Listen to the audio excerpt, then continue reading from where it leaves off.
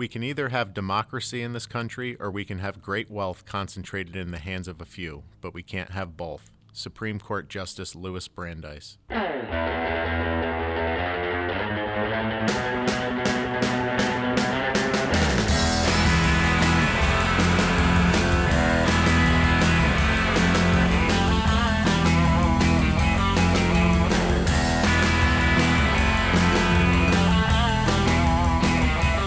Hey, everybody. Welcome to the 10 to 12 podcast, the official podcast of Teamsters Local 1150. I'm Stephen French. And I'm Jason Shoemaker. So since 1980, real income of the bottom 50% of the U.S. population has grown by 20%, while that of the top 10% has grown by 145%. Income inequality is real, and it's a problem for people like us, middle-class workers. We're going to break that down and tell you how that affects you on today's show. But first, let's take a dive into our contract. So today we're going to talk about misclass grievances because that's something that's been coming up a lot in the shop recently. It has. So everybody should probably know by now you're part of an occupational group. That's the type of work that you do. And within that occupational group, you have what's called a path of progression. And that's the way that you're going to get raises and progress throughout your occupational group. Yep. And for each different labor grade, there's a 4-digit job code. Each of those has a job description attached to it, and they're very defined as far as what's in those job descriptions. Right. And that defines what work you should be doing and what work a more senior, higher-rated employee should be doing. In the event that you're doing work that you believe is higher-rated, or if you're unsure of what's in your job description, you can make a steward request, sit down with your steward.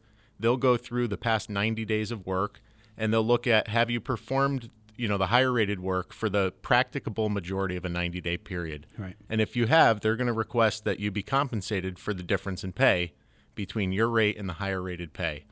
And there's a few things that could take place in the procedure after that. They could have you stop doing that work moving forward, pay you for it. Yep. They could refuse to pay you and, you end up battling them through the grievance procedure. Or in some cases, if there's not a more senior employee in line, they might promote the person and just have them continue to, work to that grade. Right. So I think it's important as part of this discussion to make sure that our members understand what the union's position is, right? What the contract language looks like, what the union's position is. The contract language is exactly as you described it. The union's position on these grievances is always going to be compensate the employee for the work that they performed for the past 90 days and stop having them do that work. That's going to be our official position, right? The company can react and change that position, but that's going to be our initial position. So it's important for members to understand that, we're not going to go into that grievance saying, promote this employee, because there might be a bypass situation, right, where there's a more senior employee who should be promoted first. But our position is going to be cease and desist, pay up. Yep. Right. And if the company takes a position where they say, well, we want to continue to do this, then possibly a discussion about promotion will happen. And I think the flip side to that is the new language we negotiated into this contract too, which is worth mentioning here, which if there's 2 successful misclasses in a row, so you're found to have done the higher rated work for 2 90-day periods, yep. Then there's going to be a discussion had about possibly promoting. Yes, the contract requires that we have that discussion. And again, that will not allow you to just we're not going to make a deal to bypass a more senior employee. Right. That would be a violation of their rights. Right. But we're going to have the discussion and hopefully try and have the discussion about promoting whoever we need to get to that person. Everyone in line, right. Absolutely.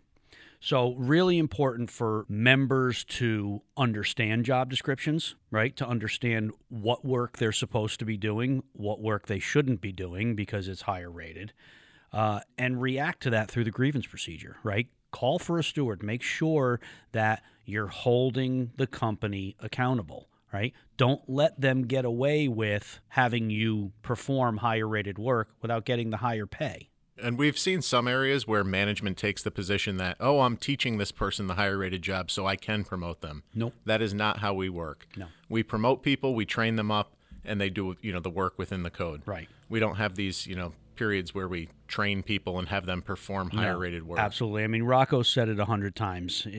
At Sikorsky Aircraft, Teamsters Local 1150, we promote and train. We don't train and promote. Yeah, and I'm sure we'll probably talk about job evaluation another time, but in the event that something is not within any of the write-ups, your steward might determine, and it's the steward who would determine this, that there's a need to get job evaluation stewards involved, which would then look at the job itself. Yep, absolutely. Okay, good stuff. All right, so let's talk about what we're here to talk about today, which is income inequality, and we're going to kind of show how this affects us, how it translates to what's going on at UPS, all that stuff. But let's reiterate that statistic that I opened the show with. Since 1980, real income of the bottom 50% of the U.S. population has grown 20%, while that of the top 10% has grown by 145%. And we have to keep in mind that the bottom 50% of the U.S. population are either living in poverty or near poverty, right? And that's almost true, right? It's middle class and below, okay? The 20% growth doesn't amount to that much. On the other hand, the 10%, the top 10%, they are all millionaires and billionaires, right? The top 10% earners in this country are millionaires or more. So their 145% growth is astronomical. And that means that the gap, that income gap or income inequality, is spreading and growing further and further, right? Especially when you measure it in real dollars. It's crazy when you think about the number of people, too, because 10%, we have about, 331 million people in the U.S. Yep. So 10% of that versus 56, or what was it, 50%, the bottom 50%? Yep. That's a lot more people in the bottom 50%. Yeah, it's a problem, right? Income inequality is definitely a real problem. If you break it down even further, right, if you squeeze those percentages even more, the bottom 90% of the U.S. population saw a growth of just 24% in real income in the last 50 years, while the top 1% more than doubled their income. And again, let's be clear, the top 1%, these are billionaires, right? So that's crazy growth, right? Billionaires doubled their income while everyone else saw maybe 24% growth, at 24% as a group.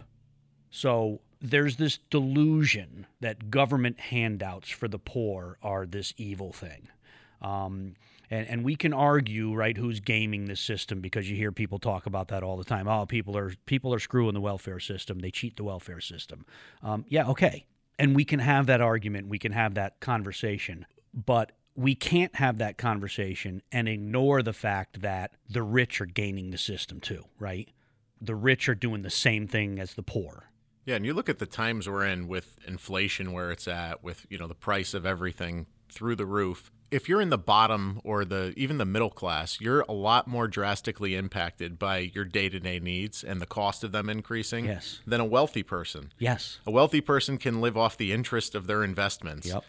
If you're having your whole salary eaten up by groceries and gas and a car payment, which is now they're trying to normalize $1,000 car payments. Yep. I mean, there's that desperation on a daily basis, right? As far as your income and making it work for you, right? There's a desperation every day for folks that are living on the poverty line.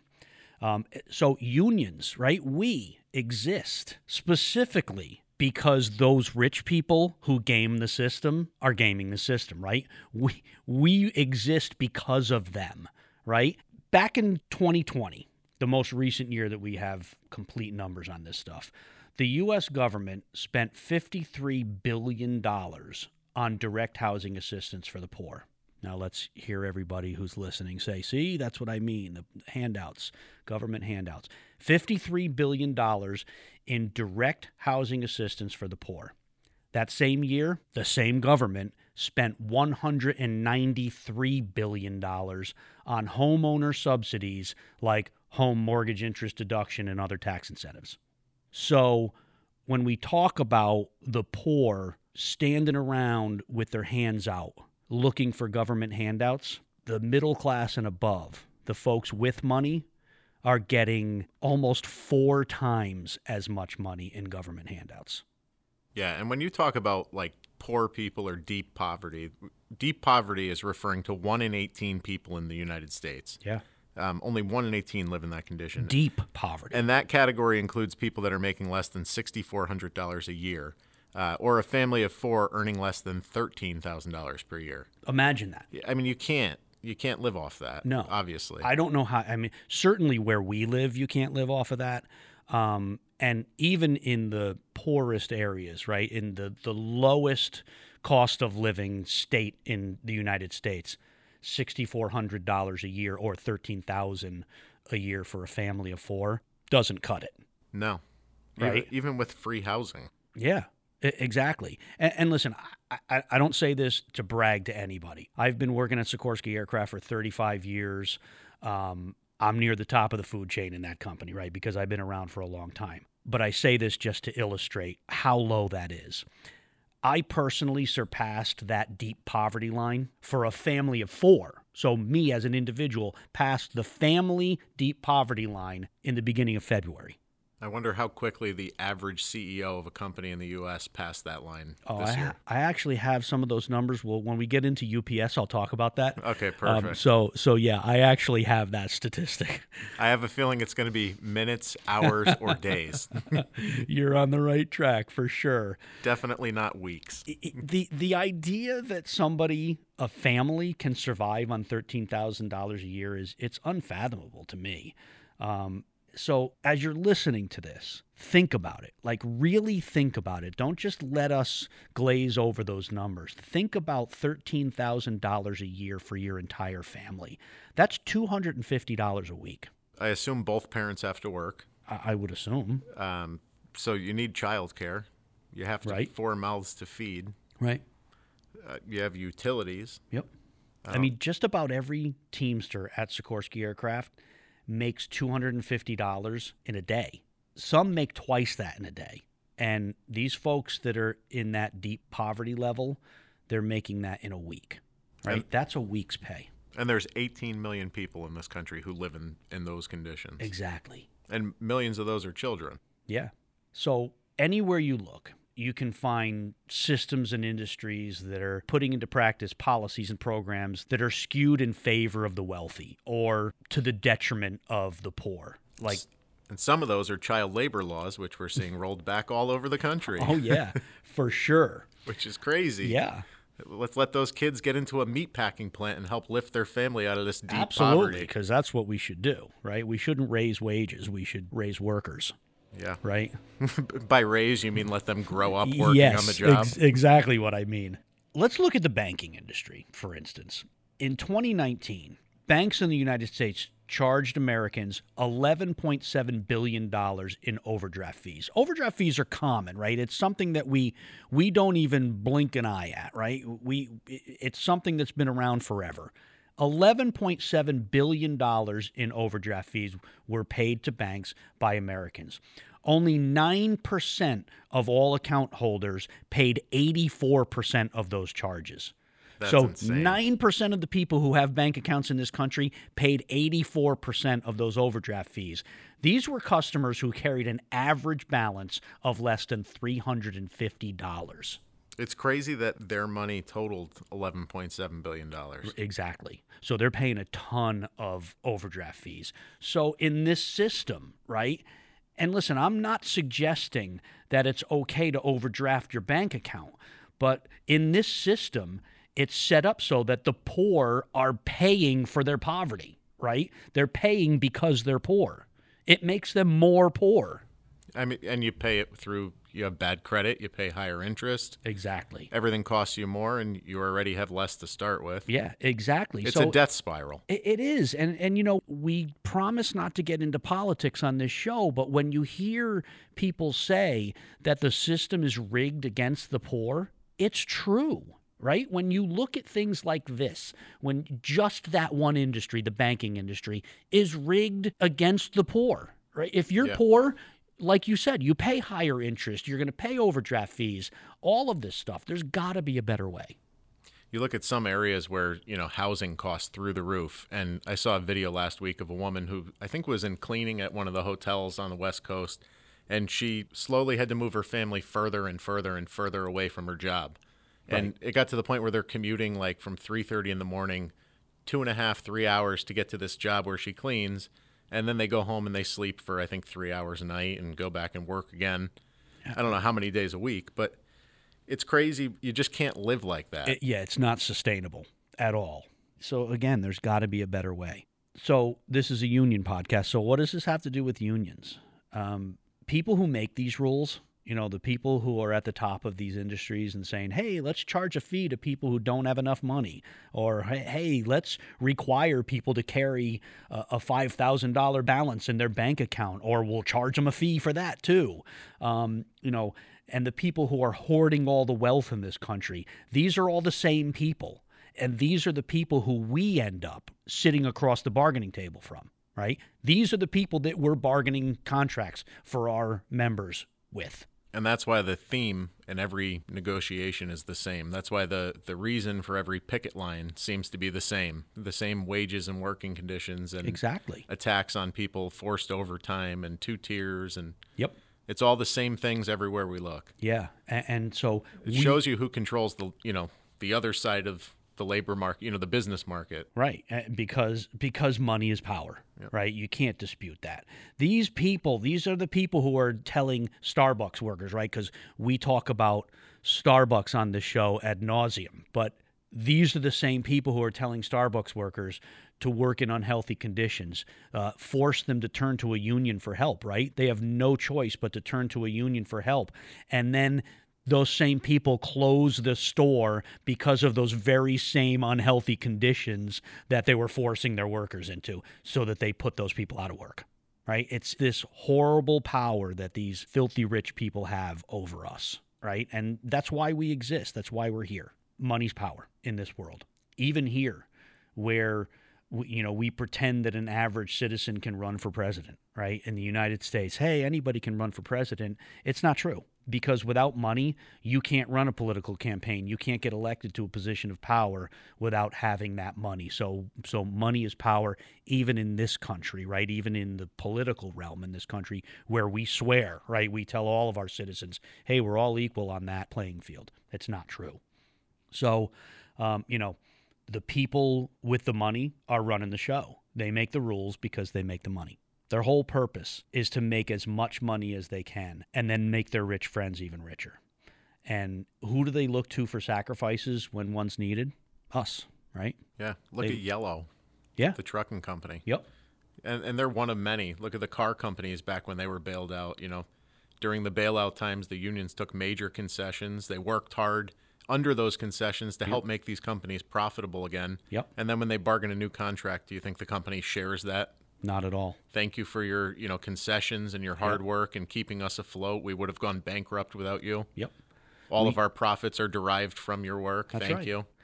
That's what happens. We take concessions, they take vacations. Yep. And it happens everywhere you look. It's plain and simple. It's corporate greed. So, these are the folks, right? The folks with the money and with the power. They're the ones who've been carrying out this anti-union, anti-worker campaign for decades, right? We talk about it all the time. They call us greedy. Every time we try to fight back, every time we try to fight for a bigger piece of the pie, or in reality, what we're fighting for these days is just to maintain the piece of the pie that we have. And they call us greedy for it, right? And it's so hypocritical, because these are the greediest human beings on earth, and they have the guts to call us greedy. And we can't continue to let it happen. And we're seeing this wave in this country, right? We're seeing it grow, this favorable union wave. But we need to dig our heels in and take the tough stand when we need to, right? Because it doesn't work if it's only words, right? We have to take action sometimes. Income inequality, it destroys nations because it concentrates wealth and expands poverty. And one of the best ways to fight that is through a union. But let's talk about some numbers. Yeah, so the U.S. has the second highest poverty rate in the world, and that's crazy. That should be alarming to anybody. Yeah. South Africa, a nation of 59 million people, it's about 1/6 of the size of the U.S., leads the world with about a 28% poverty rate. That's crazy. So the U.S. has an 18% poverty rate.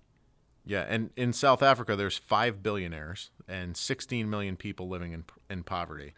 So think about that. Everybody who's listening again, think about that. So a nation that is 1/6 the size of the United States has almost as many people living in poverty as the United States does. 16 million people live in poverty in that country, 18 million in the United States. I wonder how many billionaires in the U.S. I don't know. Yeah, it's got to be a lot more. Got to be a lot more. Yeah. So obviously, this is a global issue. We're talking about our country and the problems that we have with income inequality.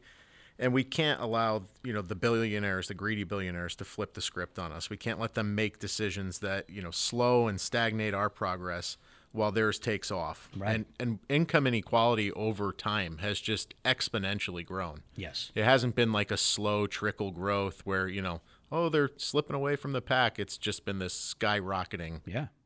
And I mean, you look at a country like South Africa, and people think, well, it's Africa. South Africa is a pretty advanced country, but when you start to see poverty rates that high, that's when you start to run the risk of slipping into that third world category, right? Where it's just extreme poverty across the country, and there's a couple of rich people running the show, and they don't care, right? Yeah, and you go back to that example of that woman, in LA, the cleaner that I talked about. You need people to run your cities, your towns, your industries. You can't have, hotels afloat without people that clean the hotels, without people that staff the front desk. So if you make it so cost ineffective for people to live and work in an area, who's going to run your businesses? Yep. Who's going to, do any job? Yeah. Really, the rich don't do these jobs. No, they don't. So, you have to have affordable living within an area that's reasonable where somebody can sleep for more than 3 hours a night. Yeah. So I just want to remind everybody of that first statistic that we mentioned, right? The top 10% in this country saw their income grow by 145% in the last 45 years, while the rest of us grew by 20%. Don't call me greedy, because I want to change that, right? Yep. The rest of us worked during that whole time, right? Yeah. Yes. It's not just the wealthy working there. That's right. For sure. For sure. So UPS, right? We cannot have a show right now without talking about UPS. And how do we fit this into what's happening at UPS? So when you look at the UPS negotiations, and you listen to the statements that the company's making, like, quote, the company has nothing left to give, we have to consider this. And here's where we talked, where you asked for these statistics. The UPS CEO is a woman by the name of Carol Tomey. She's worth $68.5 million, right? So she's a multimillionaire. She had a base salary in 2021 of $1,336,251, and a total compensation package, and that includes her stock options and bonuses and all that. Her total compensation package was $27,620,000. $27.5 million. So let's break it down. That's $531,000 a week. Say it again. $531,000 per week. That's almost $13,300 per hour, or over $221 per minute. Okay, let's go back to that other stuff, right? People at that extreme poverty line, the deep poverty line, are making $250 a week. The CEO of UPS is making that in 1 minute. Yeah, what did we say, $6,400 a year? Yeah. So if they're making $13,300 per hour, that's what, a half hour? It's a half hour, yeah. The CEO of UPS surpasses the poverty line for a family of 4 in the first hour of January 1st. Wow. Waking up, good morning. Yep. Out of Good poverty, morning. let's have a good year. No longer poor. Yeah. I mean, it's unfathomable. When you break the numbers down like that, it's disgusting, right? It's insulting. And it should be embarrassing for that. I listened to Sean O'Brien this morning. He was on television this morning, and I listened to him use that word about what's going on at UPS. He said UPS should be embarrassed that they are a company that had over $100 billion in revenues last year, and they're walking away from the negotiating table saying we don't have anything else to give. Yeah. Teamsters have to beat an air conditioner out of them. Yeah. After last year, they have a viral video of drivers collapsing due to heat. Yep, absolutely. So I went online, got some numbers, because UPS loves to talk about what their employees are making, right? And the one thing they always throw out there is, oh, we have drivers who are making $90,000 a year. And that's not untrue, right? There are drivers for UPS who are making $90,000 a year. Most of those are the over-the-road tractor-trailer drivers, right? So the long-haul drivers who are making six figures sometimes. But they're working 60 and 65-hour weeks to do that, right? So, yeah, they make a good hourly wage, but they have to put in a week and a half of time in order to make that money. They have to put a week and a half of work into every week. I wonder what toll that takes on you over a lifetime career. It's got to take a huge toll. So let's look at some numbers. This is from payscale.com. The average hourly rate for a UPS delivery driver nationwide is $26 an hour. That's on a 40-hour work week. That's under $55,000 a year. Average hourly rate for a UPS tractor trailer driver, $26, the same. Average hourly rate for a UPS package handler, $15 an hour. That's the Connecticut minimum wage, by the way. $15 an hour. That's about $31,000 a year on a 40-hour work week. Average hourly rate for a driver helper, $15. Average hourly rate for a UPS loader, so a warehouse worker, $15. Average hourly rate for a UPS mail sorter nationwide, $13 an hour. That's about $27,000 a year. $13 an hour, it's below the Connecticut minimum wage. That's the average wage nationwide for a mail sorter at UPS. So please, UPS, please, don't come to the table or get on television and try to bolster your image by saying we have $90,000 a year wage earners at UPS. Yeah, and don't pretend like you don't know how to reward people, because for the 14th consecutive year, the UPS board of directors increased their stock dividend. So we reward our stockholders, our shareholders. Yep. We just don't reward the people that literally break their backs to deliver the packages. Yep. And listen, guarantee you, none of those stockholders, none of those people getting those dividends for the last 14 years are delivering packages to your house. No. And what have revenues done? Last year, UPS revenues were over $100 billion. Yep.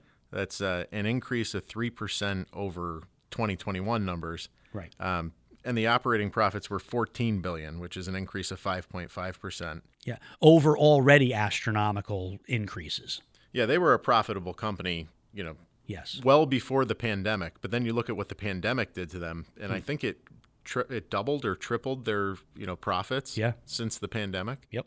So UPS profits last year were twice what Lockheed Martin paid for Sikorsky aircraft. I like to do those comparisons, right? Lockheed Martin paid about $7 billion for Sikorsky aircraft. UPS profits last year in 1 year were twice that.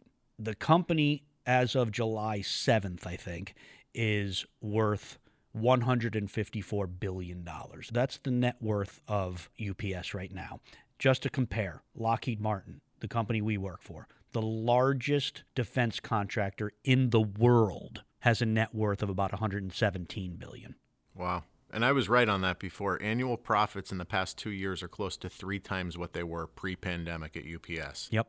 And that's on the backs of us, right? Sorry, but it is. But they spent $8.6 billion on shareholders in the form of dividends and stock buybacks. Dividends and stock buybacks, which stock buybacks were illegal until I don't remember what year, but it's more of a common practice, Very common. It's more of a recent practice, I meant to say, than it was, years ago when it was illegal. Yep. But $8.6 billion in 2022. They're forecasting another $8.4 billion this year. Right. So we've got the money to spend to thank people. Yes, but not if they wear a brown uniform. Right. Yeah. This is the largest transportation company in the world. And so for them to make that statement that they have nothing left to give, effectively ending negotiations almost 4 weeks before the contract expires, it's disingenuous to say the least. It's disgusting. It's a lie. It's like a cartoon with pockets filled with cash, and Yes. we've got nothing left to give, sir. Exactly.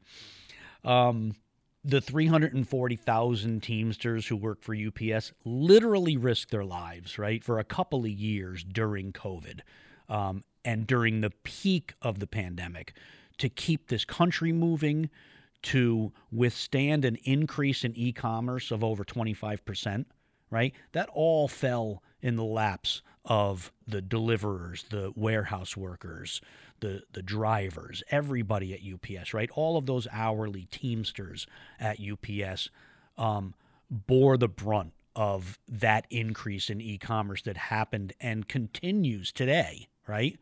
UPS profits increased nearly 30% during the peak of the pandemic. And again, the burden of this fell entirely on the backs of Teamsters who process, load, deliver those packages. But UPS has nothing left to give. And quite frankly, that's bullshit. We occupy the moral high ground on this, and we can't back down. It's devastating to the labor movement if we back down on this. It allows those rich and powerful companies to keep all of the power that they want. Which brings us to what do we do about it, right? Yeah.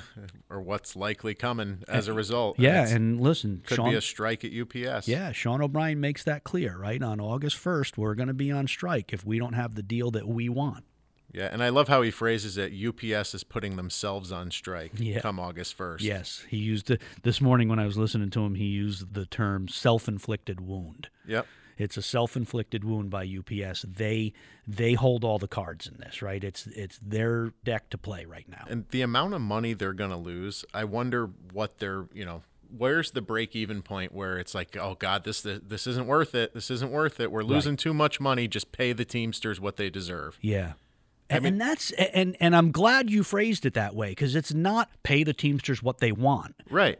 We want what we deserve. Right. We don't want two tiers. We don't want mandatory overtime. Right. We don't want increases in health insurance. Whatever it may be across all these industries that we see. Yeah.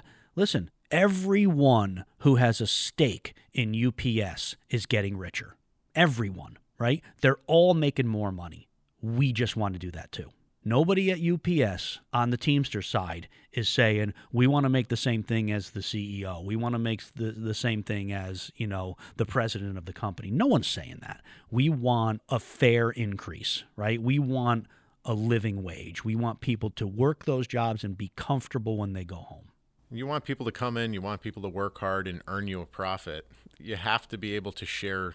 We kept up our end of the deal. We grew the pie. The pie is much bigger. Way bigger. We just want to keep our fair share of it and gain some of what the growth was. Yeah. If you think about what's your fair share, if today it was 20% and then the pie grew 50%, keeping your old 20% isn't your piece of the pie. It's not fair, right? It's not fair. Yeah. So to come in with even a cost-neutral contract, that's offensive. It is. But, they're quick to, when there's a downturn, demand a concession. And I'm not just talking UPS. In general. Anybody. The minute there's a concession, everybody comes with their, plate looking for, you to empty your pockets. It happened with us. It happens with everybody, right? They're always looking. The auto industry, like you mentioned earlier, it happens with every industry. And I love the auto industry because it's just a few quick years and you see the glaring difference between we need these concessions to stay afloat. We're profitable again. And it's like, but you forgot about us. But you're paying all of the dividends out. You're paying for stock buybacks. Nobody's suggesting that the stockholders should take, a decrease in their dividend. Yeah. Nobody. Or saying, let's cut the CEO's pay. Right. I mean, look at the banks that just collapsed, right? Yep. And didn't they get bonuses right on their way out the door? Sure they did. And how do you get a bonus for running a failed business? Right. Yeah, I don't understand it. So a strike at UPS. But if we fail, right? Sorry to cut you off. If we fail, what happens? The business fails, right? And nobody wins. Yep. So we have to do our job to keep the business afloat, but they can just, bastardize the whole thing. Yeah. Take a big paycheck and, sorry, we got nothing left for the worker. Because they blame us for all the failures. But I don't want to whine about that, right? Here's the deal. Let's talk about a strike at UPS because that event will be devastating, without question. And, of course, the narrative, right, that UPS is going to use and all of their rich friends, the narrative is going to be that the greedy workers are shutting down the country, right? And obviously, that's not a fair assessment of what's happening. listen, the strike is risky for both sides, right? The effects of a strike can't be overstated. This will affect the U.S. economy. It's going to hurt the company real bad. And it has the potential to hurt the union as well, quite frankly. I mean, a strike of any significant length, it's going to force UPS's customers to go elsewhere, right? So they're going to go out there and they're going to look to FedEx. They're going to look to DHL, whoever. And the possibility that those customers don't return to UPS is pretty high, right? And that has a lasting effect on jobs. So this can cause permanent damage to UPS. And if we're being honest, that comes with job loss for our Teamster brothers and sisters at the company. So this is risky, right? It's definitely risky, but sometimes you got to stand up to the bully and you got to punch him in the mouth. Yeah, I mean, you think about just the sheer amount of packages they deliver. 24 million packages a day. Wow. 6% of the nation's gross domestic product on a daily basis, and more than 3% of the global GDP. Wow. So, I mean, it's a tough void to fill, too. Yeah. And that's the ripple you're going to feel. And it's impossible to fill, right? Because, again, will customers turn to FedEx and DHL and companies like that? Yeah, they will. But, FedEx can't pick up that slack. No, right? That's exactly what I'm saying. Yeah. And people look at well, what about Amazon? Well, Amazon has hiring problems. Amazon's churning through employees so quick and injuring employees so quick. What are they going to do? And they're using third-party carriers to deliver their packages, right? So they're not going to pick up the slack. They have their own slack to pick up on. And are those third-party DSPs, as they call them, going to come pick up the slack in the Amazon-branded van? I don't think they're allowed to. I think that's – and I don't want to get ahead of ourselves, but I think that's one of the rules, that they're only allowed to carry Amazon products. Yeah, I think that's true. So, listen, if on July 29th – you order a package, right? You order something online and you're expecting a delivery and it's coming UPS. Send it back. Yeah, right. When that scab shows up at your front door with the package, you can guarantee it's not going to be a couple days later, right? It's going to be a couple of weeks at best. This is going to slow things down. This is going to hurt. Mm-hmm. And it's not just about you getting your new sweater, right? It's more important than that. No, you'll probably hear some loud noise coming up the road. You'll look out the window. You'll see this truck with the can open top that just collapsed under the bridge it went under, right? By some scab driving it. Yeah, because he doesn't know how tall this truck is exactly. So. We're approaching the expiration of that contract, and it feels a lot like this high-stakes game of chicken, right? And when a game of chicken goes bad, it goes bad for everybody involved. So this is risky, but I personally think it's absolutely necessary. If I were a UPS worker, I'd be chomping at the bit to go on strike. Have you seen the videos? Because they've done practice strikes all over the country, and they are rolling. Yeah. I think they need to take notice at UPS, and I'm sure they have. We had an election. We elected Sean O'Brien, and it's a different type of Teamster environment now. Yeah. This is a new day, and, people voted for exactly this, rolling in this direction. Yep. He branded himself a militant leader, and people, people wanted that and overwhelmingly elected him on that platform, right, as a militant leader. So this is who we are. We're not taking this lightly. We're not going to take it sitting down. It's going to be an ugly strike if it happens. But again, we occupy the moral high ground on this one. This is the hill that we need to plant our flag on. And quite frankly, I see this, and this is my opinion only. Well, not only my opinion, but my opinion. This is the precursor, right, for Amazon, right? This is us posturing for what we're going to do at Amazon. If we can't win this one, if we can't make this one go our way, I don't know if we're going to be successful at Amazon. That's just one person's opinion.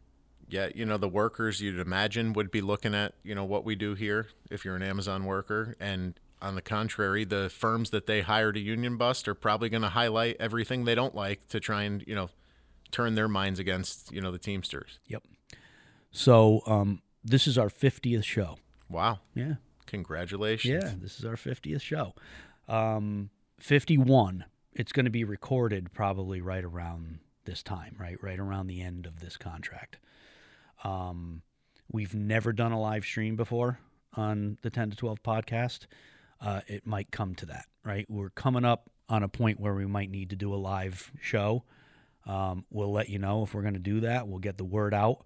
But we're going to keep our eye on this, and we want to let everybody know in real time when this happens.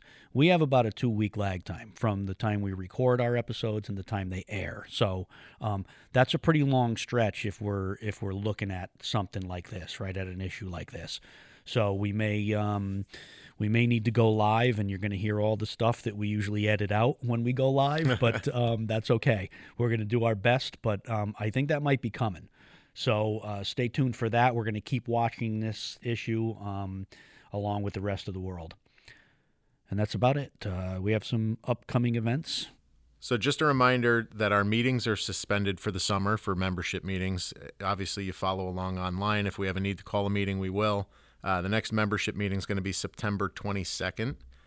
We've also, coming up in September, we have the annual Scholarship Golf Fund Tournament. It's going to be on September 9th at Oxford Greens. And just a reminder for our members down in Alabama, we've got our contract negotiations kicking off soon.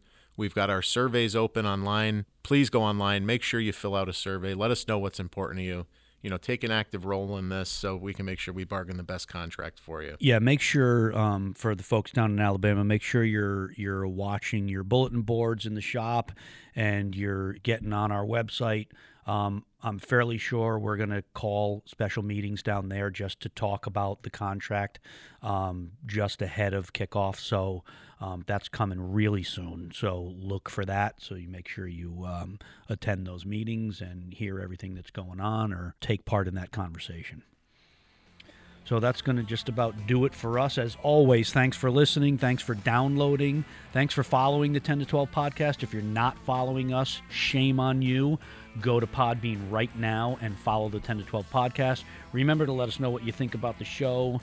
Let us know what you love. Let us know what you hate, but let us know something. Email us at comms@teamsters1150.org. That's COMMS@teamsters1150.org. And until next time, I'm Stephen French. And I'm Jason Shoemaker. We'll see you again.